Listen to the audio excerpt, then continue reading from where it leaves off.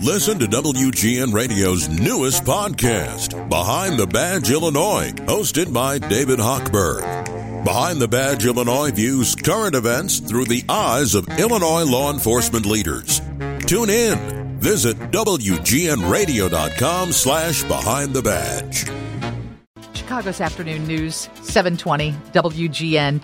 We will recap because a lot of people are asking for the name of that charity to help out, name of the group organizing volunteers in Poland. A lot of text messages still coming in about the Oscars. I didn't think the Oscars could get worse after that incident, but then when they were doing the memories, it was odd with the upbeat music and Jane Campion dissing Kevin Costner's emotional intro. I thought that was weird too. Kevin Costner just did this beautiful dramatic piece on how much film meant to him. And when he first saw his film at age 7 and in a movie theater, and she gets up and she goes, "That's a little dramatic." And I thought, oh my gosh, that was so touching to me. It was kind of odd. And then somebody else said, "I haven't heard anything about the portion at the Oscars. I wasn't impressed with the loud music, especially the dancing." This is when they were recapping everyone we've lost in the past year. And it was pointed out that Bob Saget was not in that piece. People thought that he was overlooked. They said it definitely felt like more attention was paid to the music than the pictures and the names of the people who passed.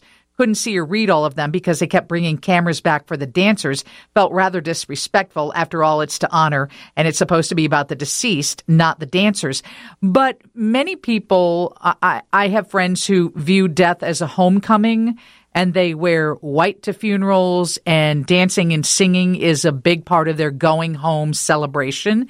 So for me, that didn't seem odd. I thought it was a way to celebrate their life, and I'm a big gospel music fan, so I kind of liked it, and I like that, Bill Murray came out and paid attention to Ivan Reitman, and that Jamie Lee Curtis paid attention to Betty White and encouraged people to give to animal charities, and that Tyler Perry came out and, gave special tribute to Sidney Poitier. And so, I don't know. John feels the same way that the people who are texting feel. Everybody took it a different way, but of course, none of that's getting as much attention as the Will Smith slap and Chris Rock choosing not to file charges.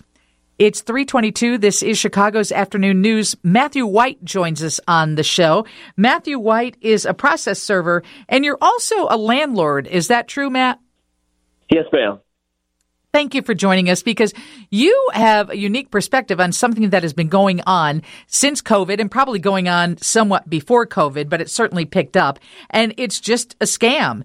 Fraudsters break into an empty apartment or a house. They replace the locks. They go online, say, "Hey, we have this beautiful property for rent." And then tenants sign a lease, pay the security deposit, make the monthly rent payments to the supposed landlord for months. And then when the actual property owner finds out, they've got to try and kick those people out. Is that something you've had experience with? Yes, ma'am. Okay, as a landlord or as a process server? So as a special process server. Yeah, I bet you get all the stories when you have to go and boot people out, right? You have to serve them papers, tell them they've got so much time to get out of their place of residence. What are some of those stories that you've seen?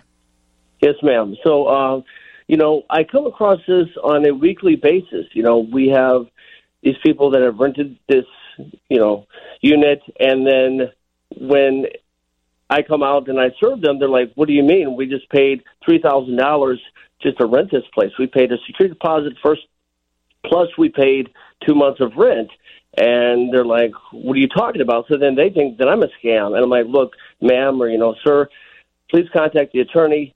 We'll try to work something out. Maybe we could try to create a real lease for you. But unfortunately, you've been scammed. So you either need to contact the law firm or you need to vacate immediately." And they typically do not vacate. So therefore, the attorney has to then file, suit against them. And then they have to forcibly be removed from the unit. It's just stunning that you could have a house that maybe is empty and somebody else breaks in, changes the locks, rents it out, and you come to find that you've got tenants that are not paying you. So who's looking into this? Who's stopping it? Is there a way to stop it? So the only way I would, recommend, people look after this would probably just, landlords know, say, hey, look, you can't leave your houses unoccupied. You can't leave them unsecured, because now these units where I have been a special process server for, they were already secured. Okay, these people get drills, and they drill out the back door locks, probably sometime during, at the late evening, and they change the locks, put their own lockbox on the property, take pictures, put it on Craigslist, and then they say, hey, look, we have this place for rent. And then whenever these people come and they look at it, they see the pictures, and then, okay, please give us $2,000 for, your security deposit plus $1,000 for your first month's rent. And then that's how it all gets started. And then, unfortunately, in this state, once you move somebody in, you can't just kick them out. You have to go through the entire eviction process. And so as a process server, you're saying that you're seeing this kind of scam 8 to 10 times a week?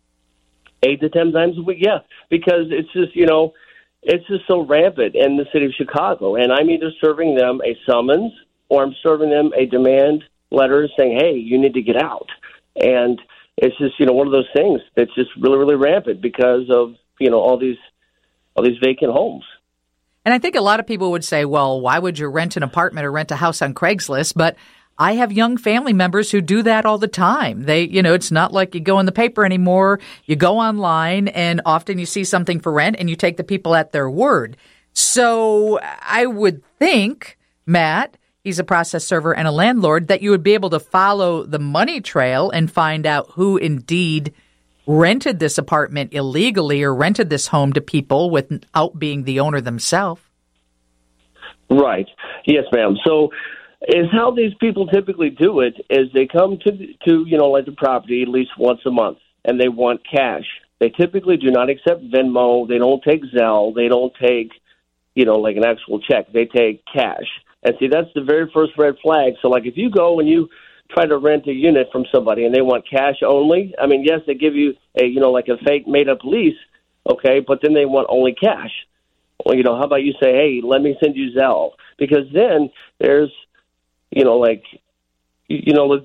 there's right, you've got a way to track them. Right, versus regular cash, you can't. And that's the problem. And so that's how these young people, because typically these people that I have seen being evicted. Now, I have been acting as an agent for landlords since about June of 2020. And since June of 2020, I've done about 30 evictions where I have actually been the agent meeting the sheriff's office. And then, I have to sign off, stating, yes, you can actually force entry to the unit, and then we will fix it after they force entry to the unit. So I have done about 30 evictions since probably June of 2020. And it's all typically people between the ages of 20 and 30. Okay, well, thank you for joining us on Chicago's Afternoon News. I guess if you're listening, tell your kids, tell your grandkids about it. Don't pay cash for rent, and certainly know who you're renting from, because this seems to be a scam that is running rampant, not through just Chicago, but Chicagoland as well.